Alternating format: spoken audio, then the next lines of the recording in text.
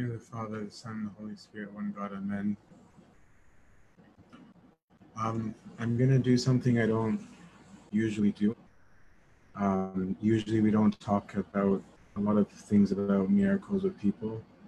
Um, I don't really care that much about that right now. It's not that it's wrong to do. He's passed away. But Abuna Angelos played a big role in raising me, and I wouldn't be able to say enough if I wanted to. But not saying anything about him, I think, would be a bigger travesty for us to not know the kinds of saints that lived among us and walked among us and taught us and handed us down the faith. I'm not going to talk right now that much about his life and his background. I don't even know if I'm the right person to tell that story or not, but I do care that people know who he is. And I'll share some of my experiences with him because he played a big role in my life. I first heard of Abuna Angelos as a high schooler in Armenia, not studying in Armenia, but visiting in Armenia. When a beggar in the church, they used to hand out pictures and you give them a little bit of money. And I gave the man like a robagnia, a quarter pound, and he gave me a picture of Abuna Angelos. I didn't know his name. I didn't know who he was. He looked scary to me, actually. But it was such a provocative picture because of the intensity of his gaze that it wasn't a picture that I was able to put out of my memory. And I used it as a bookmark in some of my books. A year or two later, I went on my first retreat to St. Antony's Monastery in the Red Sea. And I made friends with a monk there. One of his closest disciples is in this picture. And he started telling me stories about this man named Abuna Angelos that I had never heard of. And he's like, "You're from Armenia, how do you not know him? He's serving there." And I was like, "No, I don't know who he is, etc." So he told me stories about him, how he could read thoughts and spirit born and anchorite and these things. And I didn't put much stock in most of those things at that time in my life. So Abuna, thinking he was doing me a great service, gave me a phone number. Abuna himself never actually had a phone, but the people who would drive him, take care of him, etc. That person says Rafat, who's now he's now been tonsured a monk, but he would carry the phone. So Abuna, thinking he did me this great honor, gave me his number, and I sat on it and did nothing with it. So a year later, when I was at the monastery, Abuna Angelos started to resume his monthly visits to the monastery. For a long time, he barely went to the monastery. He was out in service and started taking confessions while he was there. And Abuna told me, "Come meet him." And so I was very anxious about meeting him because I had heard that he could read minds and stuff like that. And there's nothing good going on in my mind for him to hear. So I went with Abuna, and I'm in this room of 20 plus, at least, monks taking turns with confession. And Abuna came out of the confessions, and he had this very marked way of sitting. He'd have one knee up, and he'd kind of lean his head forward, and sometimes have his arm resting on his knee and just stare out. And I watched him as he looked at every monk in the room one by one. And I assumed he was reading their minds. I have no idea whether this is really what he was doing or not doing. And I got very afraid. I was like, "Oh no, if he reads my mind, what's he gonna hear?" And so I was like, "Okay, think Jesus' prayer. You can never go wrong with Jesus' prayer." So I started praying Jesus' prayer, "My Lord Jesus Christ, Son of God, have mercy on me, a sinner." And then I was like, "Oh no, what if he doesn't know English? So I started praying it in Arabic. And when I looked up, I saw that he was staring at me and he was just smiling. And it was a kind of smile that just completely takes you away. And I said to Abuna after it, the one who introduced me, I fell in love today. And it's not because he read my mind, if he read my mind, or because of anything he told me. This was the first time that I saw Christ.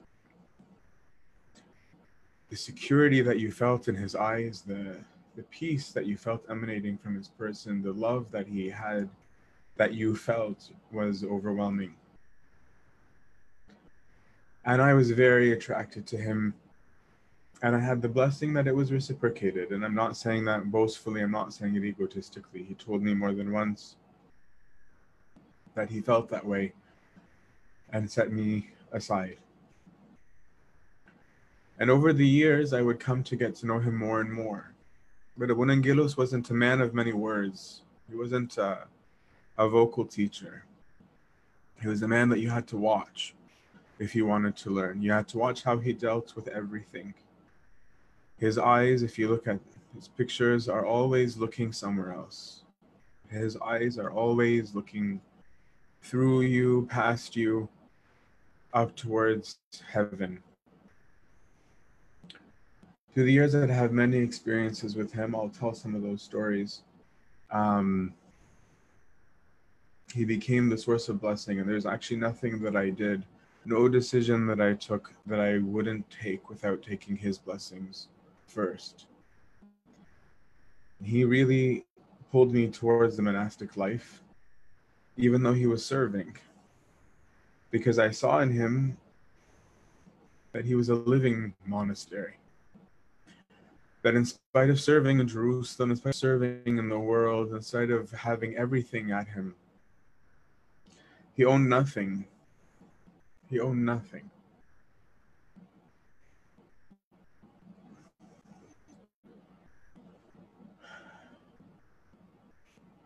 One time I was in the monastery and my dad called. He had a major problem at the pharmacy. A major incident had occurred that was resulting in a potential lawsuit. Not potential, the man said that he was going to. The man said he was going to sue. And my dad said, just pray about it and we'll see what happens. And it was a bad situation. I'm not getting into the details. That's not my place to say some of the details that concern my father. And I went and I called Abba Angelos, and I had never done things like that before, like calling somebody to tell them that there's an issue and telling them what they should do. And so I started stuttering. I was like, Abuna, my dad was Arif, which means I know. It was Arif. And I was like, okay, well, if you know, I don't know what. And he goes, 3 days, Habibi, 3 days. And I was like, 3 days what, Abuna? He said, 3 days, and this whole situation is going to be fine. So I said, okay, thank you, Abuna. I left it alone. 3 days later, my dad calls me and he says, I don't know what happened, but this is a miracle. This guy that was suing me called me to apologize. And he said that the mistake that had occurred that had resulted in this person almost dying, which wasn't my dad's physical mistake. He goes, I had been depressed and wanting to die. And this experience of almost dying has actually made me come closer to living and to want to live. So I owe you a thank you rather than anger. And so my family came to Egypt shortly after. My dad actually came that summer. And I said to my mom and my sisters with him, like, we should go thank him for his prayers. So we went out from Al-Minya to Safta Shar'iyya, where he served. And it was the middle of liturgy, and he was serving. And I walked into the sanctuary where he was sitting, and he looked at me and goes, Alhamdulillah, salama. I was like, thank you. And he goes, good that you brought your mother and your sister. They were in the congregation. He had no idea liturgy is still going. And he goes, he goes, where's your father? I said, well, clearly you already know. And he just laughed. I'm going to say some stories that I think some people will think I'm crazy for. I don't care. I witnessed them with my own eyes. We're Christians. We believe in miracles. We'll have a talk on Thursday, God willing, about miracles. Some of these might sound science fiction. You might think I'm psychotic. I'm not concerned about what anybody thinks about me right now. People have called this ghaibiyat and sihr and whatever, cultish, supernatural, phantasms. I don't care. I witnessed it. And I believe that I'm a rational human being. The first time that I saw Abu Angelos as a spirit born, as a sawah, I was at retreat as usual at the monastery, and I had a parcel that I was supposed to deliver to a monk at St. Bishoy's that somebody in California had sent with me to send to him. And I wanted to go so that I wouldn't get rid of, take someone's package that's not mine. I was a lay person, and a friend of mine was going to come with me who worked at the monastery, and he was being prevented from going. So there was a bit of a fight, and eventually the guy was allowed to come with me. And everything that could go wrong in going from St. Antony's to St. Bishoy's that day, everything that could go wrong was going wrong.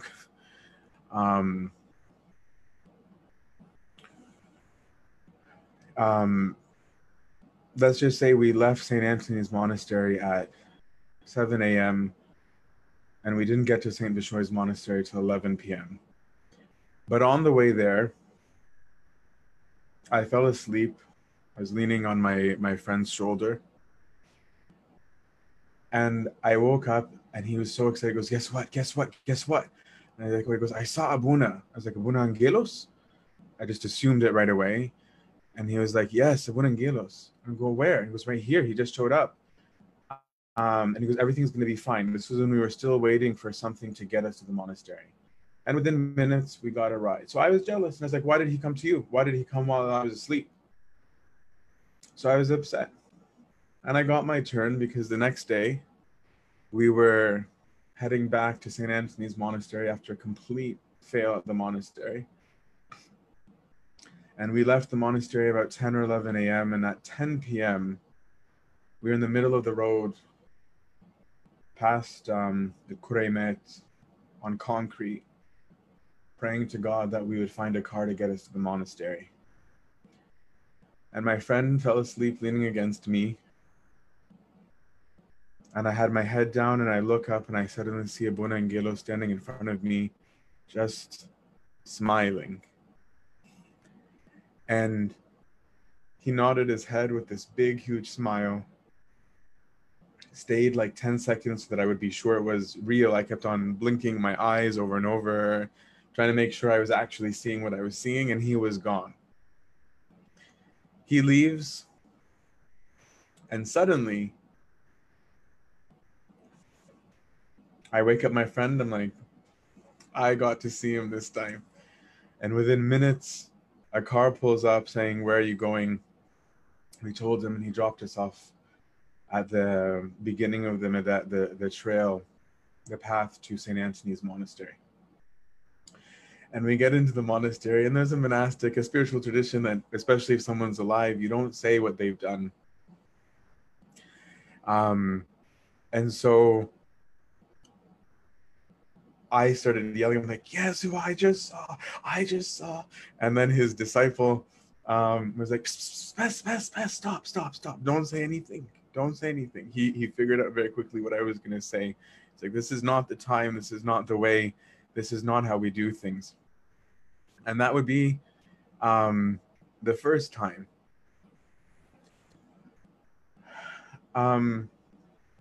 First time of many. Another summer, a friend of mine, he now lives in Canada, his mother was gravely ill. And a group of us were talking about going to see Abba Angelos to get his prayers for my friend's mother. And one of the guys in our group, Charles, his dad apparently was involved with treating Abuna, and he told us, no, Abuna is not in town. Abuna is actually in Alexandria. I was like, Alexandria? Since when does he go to Alexandria? So I got very worried that we weren't going to see him. So I was like, well, you know what? Why don't we just go? We'll take the chance. And if we don't, then we'll take the blessings of the church. It's not a hard trip. So I sat with his picture in front of me, and I was like, Abuna, you better be there. Like we need you to be there, because we really, really need for you to pray. And again, I looked up, I found him standing in front of me, this time wearing black, and he just nodded his head, blessed me with the sign of the cross, and left. So I told my friends, we're going to find him. I'm convinced that we're going to find him. We will see him. So we went, and I saw Abuna standing on the balcony. He looked at me with this big smile and just nodded, the same nod that he did the day before. And we sat with him, and my friend kept on asking Abuna, Tayyib, my mom, and Abuna just wouldn't answer. If he answered at all, it was something vague, and it was frustrating. It wasn't direct. It wasn't very clear. What are you trying to say? What's going on? And so we pushed him, and we were trying to get him to say something, and he wouldn't. So I took him aside in the corner of the hall, and I asked him, Abuna, Fulan, this guy, like what's going on? And he put his head down and he shook his head. Just shook his head. And I understood. It wasn't good news, and he didn't have the heart to tell him that it wasn't going to go well for his mom. And he did this knowing that it actually very much upset my friend. My friend thought that he was a fraud, or at worst, or just being mean, or not being helpful, or what is it? I didn't tell my friend until a couple of months later, when his mother passed away, that Abba Angelos understood that was what was going to happen. And it wouldn't be the first time he got involved. There was a period where I was, again, this is all as a layperson, I was in a big fight with my father of confession, which wasn't a common occurrence. And I was in a big fight with his closest disciple. He's in this picture. He's the one who introduced me to Abba Angelos. And I was just being owned, spiritually being owned. I felt, church-wise, I was owned. Work-wise, in every respect of my life, I just felt like my life was, I was rocked. And I came home one time to my house in Kitchener, and I walked into my bedroom, just done, just completely done. And I threw myself on the bed. It wasn't nighttime, it was still broad daylight. And I sat up to watch Abba Angelos just walk into my room. And I looked at him,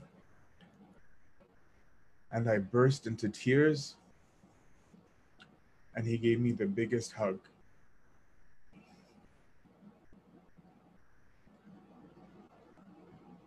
And he said, Bess. He's like, what's wrong? So I told him, I just vented. There was no sense of shock that there's a monk from Egypt in my room. It's like, Abuna, I'm done. I'm going to fight with Abuna Athanasios. I go, Ibnek Fulan. I didn't even call him Abuna. I just said, your son so-and-so by name. I'm really pissed off at him right now. because of blah, blah, blah, blah. I mean, there's a bit of a pity party happening. And I've just had enough. And it was January. And Abuna smiled and he goes, Bess, Habibi, Bess, listen, your problem with Abuna Thanasius, it's going to be resolved by St. Antony's feast, which was that weekend. He goes, so don't worry about that. He goes, and you know Abuna so-and-so, in this picture again, you know how much he loves you. I was like, I know Abuna.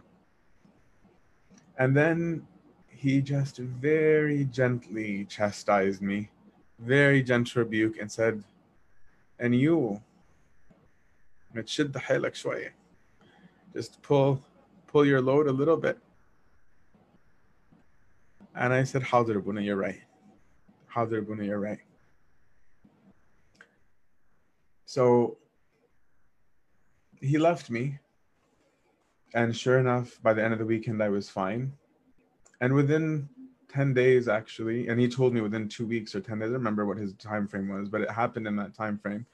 He said, you and Abuna so-and-so will be fine. So Abuna calls me, the one that I complained to Angelos about. And I asked him, I was like, did Abuna Angelos call you? He's like, no, why? I was like, did he say anything to you about any conversation him and I might have had? And he said, no. So I told him what happened. And he's like, Gida? He was like, not even calling me Abuna. And started joking because to him, the shocking part was not Abuna Angelos' apparition or spirit born. It was the conversation. But I have an attention-seeking complex. Pray for me to get some humility. And one year I was visiting and I was like, I don't know if Abuna Angelos loves me. I wonder if Abuna Angelos only loves me because of his disciple. So you know what? I am going to go see him. And I am not going to tell him who I am, where I'm coming from. And I'm not going to tell his disciple. I want to see what happens. So I went to see him in Suft. And that year I had lost a lot of weight. I had a different hairstyle and all sorts of stuff. And so I went to see him. And it wasn't crowded that day, which was not common. And I go up to him and he clearly didn't recognize me. So I was so hurt. I was so upset. And Abuna had a neuropathy. He didn't have sensation a lot of the times in his feet. And so whenever he'd be at the monastery, I used to like to take the blessings of sitting at his feet and I just rub his feet, trying to give him some relief from the spasms and some sense of whatever. This comes into play in a second. That's why I'm saying it. So I was upset. And so I was sitting there and I'm trying to be normal. And in my head, I was calming myself down and saying, you know what? He sees thousands of people. Why am I upset? Why am I upset if he doesn't know who I am? That's not fair. It's not fair of me. This having been somebody who he's come to visit me, etc. This was 2008. And so I sat quietly and I felt him staring at me. And he looks at me straight through me and goes, you're upset because I didn't recognize you? And I couldn't say no because he was right. And I said, shoya Abuna, just a little bit Abuna. So he said, don't you look different? And I was like, yes, Abuna, I do. He goes, forgive me, you look different. I didn't recognize you at first, as if to say, like, I'm a human too. So I said, Ma'alish Abuna, ana asif. So he looked at me and said, why don't matod mekanek, and points in front of his feet. Why don't you sit in your place? Understanding that I loved having that honor of sitting at his feet. So I sat at his feet, and he kept on like a real loving father. He would just lean forward and he told me certain things that I won't say. And I felt comforted. A couple of weeks later, I'm at the monastery and Abuna comes. And I've already seen him. And so it was hot. It was the summer. And so instead of sitting inside, we were all sitting outside. And now Abuna's going ultra to show me he loves me. There's like 10 seats set up and there's like 30 monks. And Abuna keeps saying, oh, Mina, sit down, Mina. And I'm like, I can't sit down. There's like 30 monks that are not sitting. And I'm the one lay guy in the midst of this party. And he said, I told you sit, but like playfully. So I sat. And as we're sitting there, he starts telling the fathers, and I haven't said a word of this to him. He goes, Mina, tell the fathers about your time in Thunder Bay. And he named this city. And I had been living in Thunder Bay for 4 months as my last semester of pharmacy school. And I had had the time of my life there. And no one in Egypt had heard of Thunder Bay. I hadn't told them about Thunder Bay or my experiences there. And he goes, tell them about Thunder Bay. And I start smiling at his mischief, at his she'ewa, where I'm like, how does he know? And the monks are assuming that he knew through a normal way. And he goes, no, tell them about the animals you saw. Tell them about your kayaking and your canoeing and your experiences in the water and the natural wildlife. Tell them. And I'm just smiling, and his disciple gets it. His disciple just gives this look of like, is this you or is this him? And I'm like, no, it's definitely him. And he just laughed while the rest didn't know that. Then, to be extra loving, I had written my boards before I came to the monastery, and I didn't take my boards seriously. I didn't know they were supposed to be a big deal, so I didn't really study. I went on vacation. I went to California. I went all sorts of places, and I started studying like 1 or 2 nights before the final, before the boards, the PBCs. So I was very anxious that I was going to fail. So I had asked one of my friends, I gave him this was pre-internet days of getting results online, I think.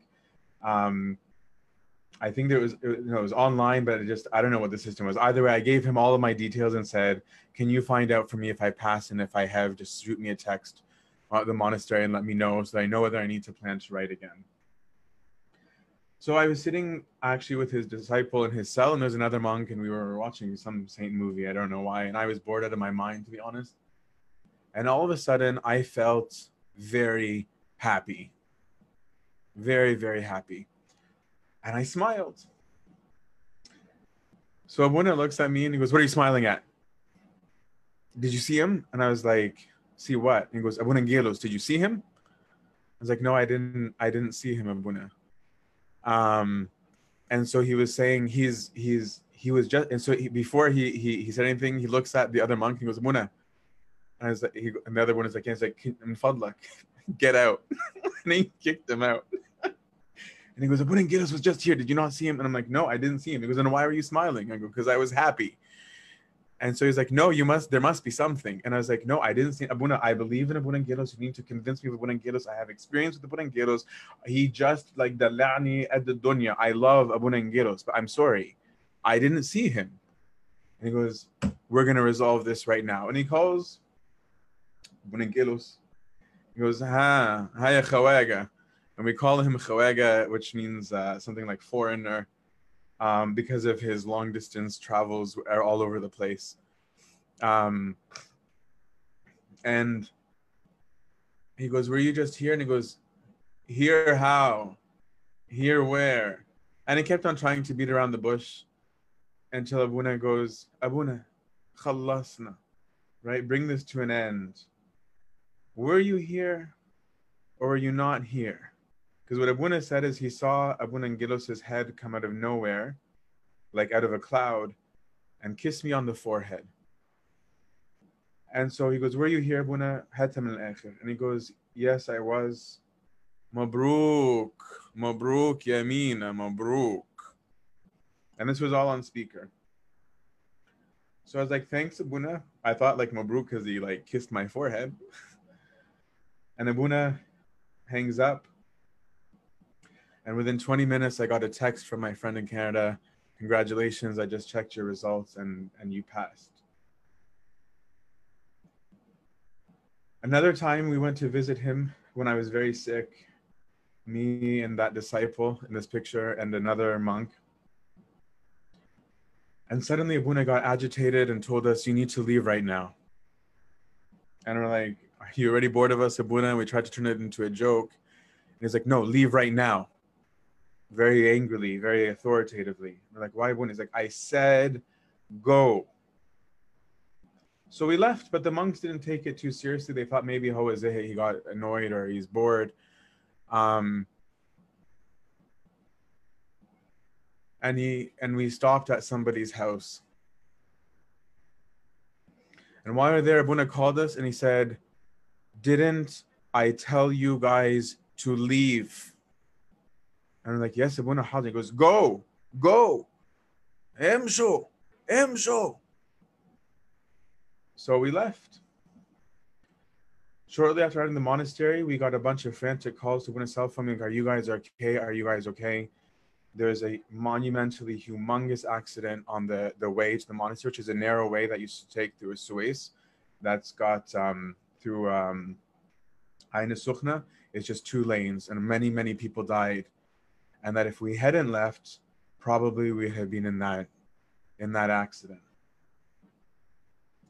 A lot of the monks used to ask him whether I was going to be a monk because I wanted to be one.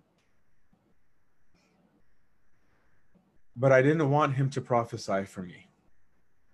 It wasn't what I was raised to do. I was raised to let God do his thing and for let God do the calling. So whenever they would ask him, I would in my head tell him, Abuna, you know that I don't want to know. I want it to happen naturally, Abuna. I don't want it to happen like this. And so Abuna would just smile when they would ask, and he'd be like, don't worry about him. He'll be good. So one year, it was 2012, I was in Egypt. I'd attended the feast, and I went to see him. I'd been working for 5 years, almost 5 years at that point, no, 4.5 years at that time. And I was sitting with him, and for the first time ever, he looked at me and said, no, wait.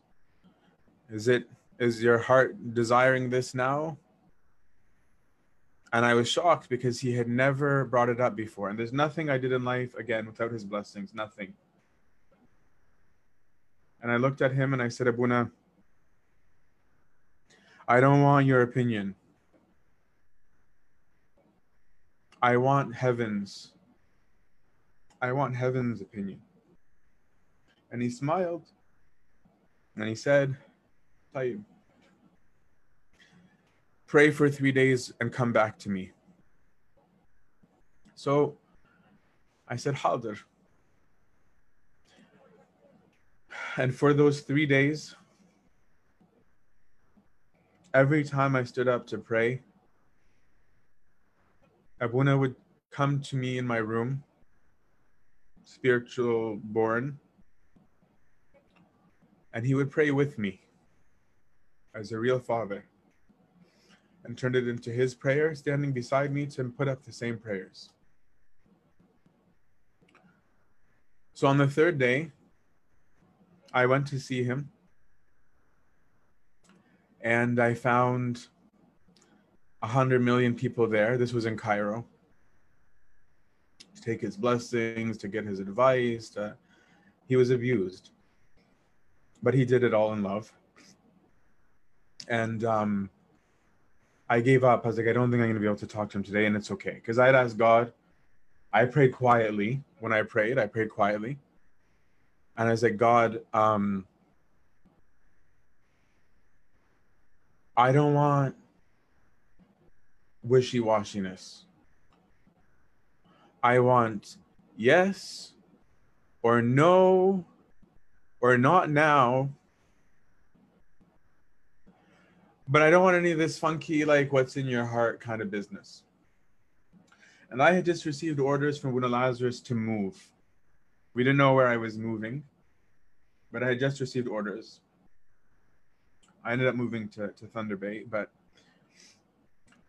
Abuna, when I went to him, I had my head down because I'm just like, Khalas, I give up. So he called me over to himself. He's like, Ta'ala, come. So I went to him and he said, Shof,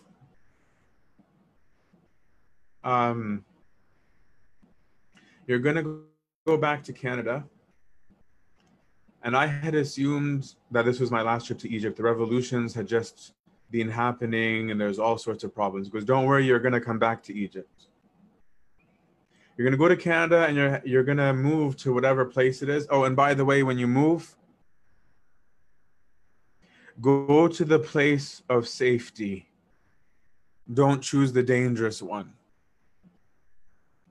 I had no idea what on earth he was talking about. I said, okay, no problem, Abuna. And he goes, I don't have an answer for you today. Asama doesn't have an answer for you today. Instead, I know that you are going to come back. And when you come back, you will already have been told, which is what I was praying for. I wanted the direct calling from God because I didn't want a self-fulfilling prophecy. I went back to Canada and I had actually narrowed it down to 2 jobs. It was either Yukon or Northwest Territories, one of the territories, or Thunder Bay.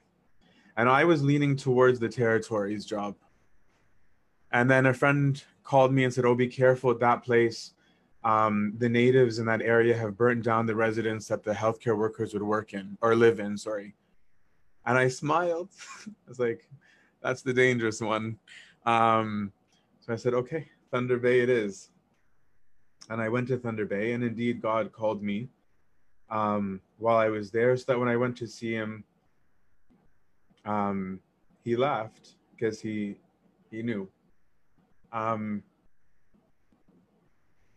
Sometimes when he would visit, it would just be the scent of him, and I knew he was there. And you can claim that it's in my mind, but one time he called it out. When I went to visit him, when he came in the flesh, like at the monastery, I used to go to this place in the monastery called the Set. It's this place in the monastery, and there's this gigantic basket if you go to it, and that's where they used to pull people into the monastery. You'd have to be lifted in. And I used to just sit there so I could be invisible, and I just do my own personal quiet time, my personal retreat there. And Abuna looked at me during that visit, and he goes, I was with you, you know. And I just smiled, and he goes, I was with you in the set, yeah. I was with you in the set, yeah. To make sure that it was there. Just like that first time when he visited me in Canada. The next time I saw him, he brought up everything that he said before I did, to make sure that I knew not to have doubt in it. That without me having to open a word, he picked up where it was to say, yes, I know that you have doubts, but it was me.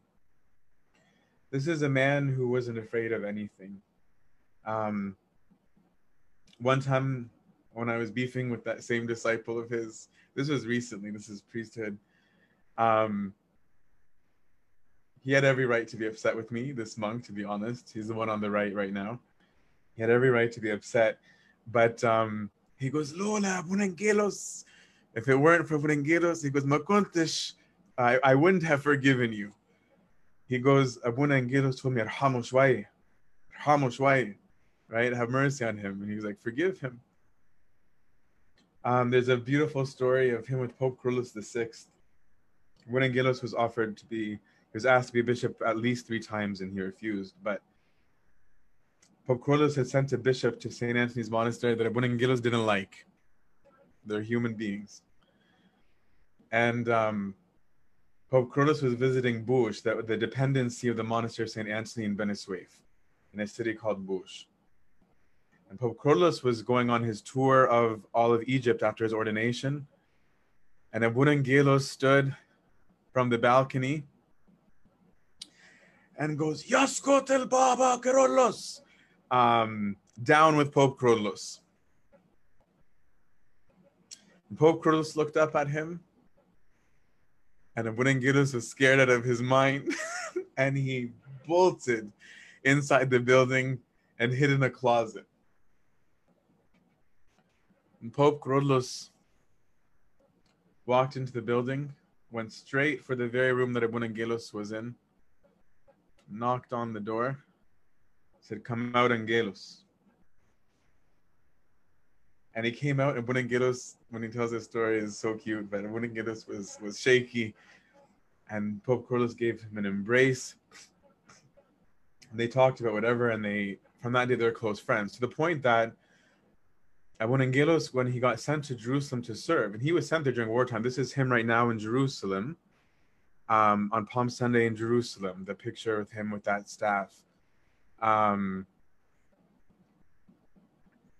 He had a dream that Pope Carlos was strangled to death.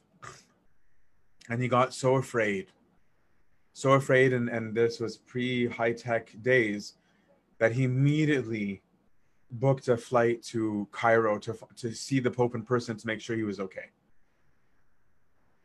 And he arrives to the airport only to find that Pope Carlos had already sent him somebody to pick him up in the airport and bring him directly to him, even though it was the middle of the night.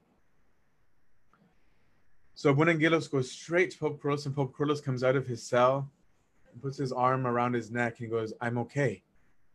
I'm okay. See, I'm okay." When he was in Jerusalem, that was the first time that he saw Saint Mary. Him and Saint Mary were extremely, extremely, extremely close. And he talks about how he was in his bed and he looks up and he sees Saint Mary and he was scared out of his mind.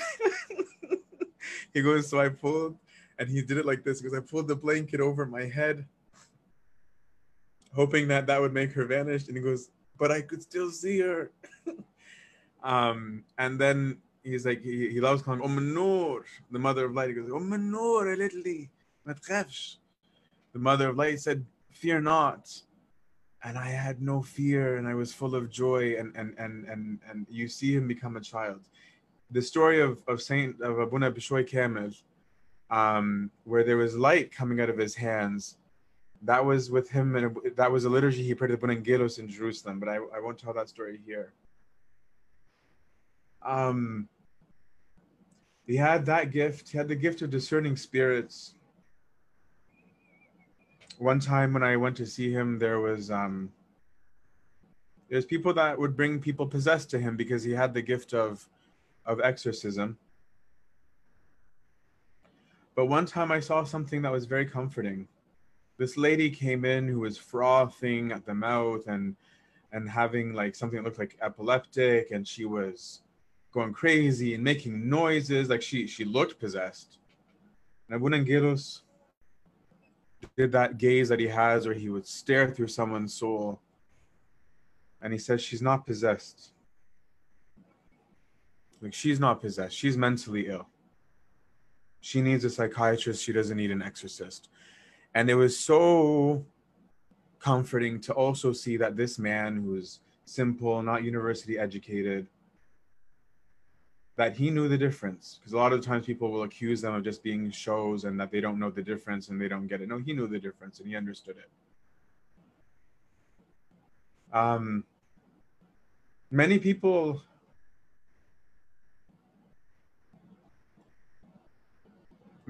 thought he was a fake. People would bring him up in front of bishops, and there's recordings of people saying mean things about him, even some of his own monks. And they go, "This is ghaibiyat, this is whatever. He's a sham." He didn't care. He didn't care. يقولوا زي ما يقولوا. We say, let them say what they're going to say. He just continued to do his thing all the time. There's a group of monks that didn't believe in him that went to visit Abuna Feltuos al-Suryani, God repose his soul, another living saint of our time who proposed a few years back. And these monks believed in Abuna Feltuos. And so when they went to sit with Abuna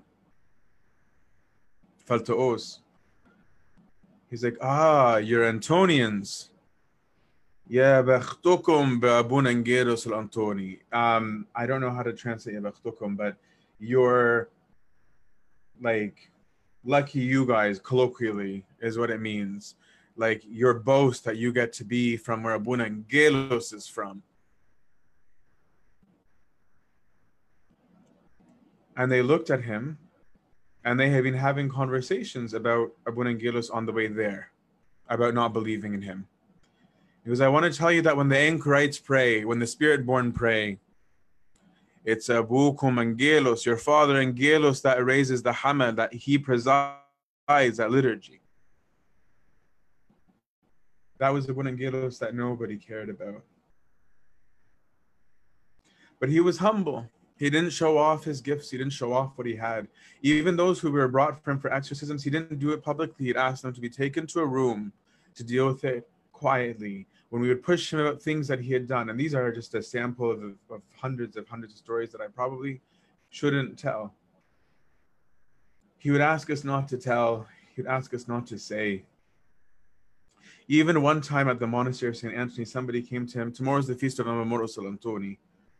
And one time, one of the great saints of St. Anthony's monastery, one time Abuna Angelos was at the monastery, and one of the workers with a saw cut off his thumb. And he went running to Abuna Angelos. He's like, Abuna ilaha, rescue me, fix it. What can I do? And Abuna Angelos was like, what am I supposed to do? I don't do miracles. So Abuna anointed him with oil and said, go, wrap it in, go spend the, go la book Morgos al-Antoni. He was a Saidi, Abuna Angelos. He goes, go to Abuna, book Morgos, go to your father Morgos al-Antoni. They went to the church, and he sat in front of the relics of Abba Morgos. And when the morning came, they unwrapped his bandage, and his thumb was like brand new, reattached with no scar, with no issue. That was witnessed by everybody who saw it.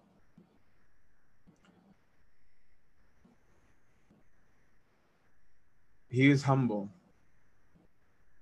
And his lessons were very short.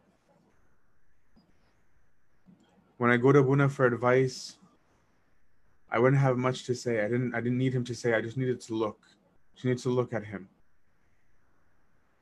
One time I told him, Abuna, I'm arrogant. I'm very arrogant. I have no humility. He goes, Inta, you? And I was like, yeah, Abuna, you already know this. And he would know what was going on with me, and just like, Habibi, love everybody. Hab al-Kul. That'd be it. There wouldn't need to be any extra added. Hab al-Kul. Another issue, I went to him. He goes, Abuna, shuf al-nas kulla ahsan minnak. View everybody as better than you. And people have said that line before. I've read it in the Desert Fathers. I've heard fathers say that. It wasn't mind-blowing advice. It's when you see it alive in somebody. When it's not just words. These last 5 or 6 years, I have many stories. I'm going to stop there. I could keep going, but I will not keep going. I hope somebody can transcribe this, because I have no ability right now to write. One of the biggest lessons that I saw near the end of his life, that I will forever be implanted in me, is the extent to which that Abuna had become a monk who has no will. The annihilation of the will is the highest level of spirituality. Because the annihilation of the will means that your will is the will of others, the will of God, which means that you have perfect love. I've been watching him the last 5 years as his health has deteriorated. living at the mercy of everybody. Abuna Abuna get up, Abuna sit down, Abuna go to the bathroom now, Abuna eat now. They shove phones in his face. Abuna Allah baraka, Allah baraka. Say God bless you, God bless you. She'll pass, she'll pass. Whatever you want me to say, I'll say. Whatever you want me to do, I'll do. You want to go to the bathroom? I'll go to the bathroom. You want me to stand? I'll stand. You want me to sit? I'll sit. You want me to walk? I'll walk. You want me to hold the phone? I'll hold the phone. You want me to go visit this person? I'll visit this person. No way I could ever do that. This is love. This is love. His existence was at the feet of his master, the Lord of hosts. And because he took no consolation from human beings, nobody consoled or gave him. He gave, because of this, heaven gave him. Heaven gave him. Heaven opened up to him. Heaven would take the words of his mouth as law. Heaven would take the words of his as living. His prayers were real before they were uttered, because he is a living icon of holiness, of self-denial, of perfect love. If the earth knew who he is,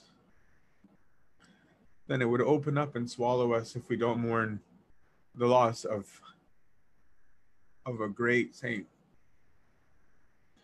May the Lord comfort the monastery of St. Anthony, all of us, and I can count myself to be one of his real disciples, all of his disciples, all of his children. And may the Lord not leave us orphaned for long, and raise up for us those in the spirit of this holy saint. May his prayers be with us always.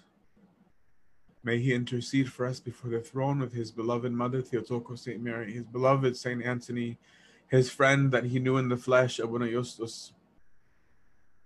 All of these saints, may they intercede. Abuna Angelos be with us. Glory be to our God, now and always, into the age of ages. Amen.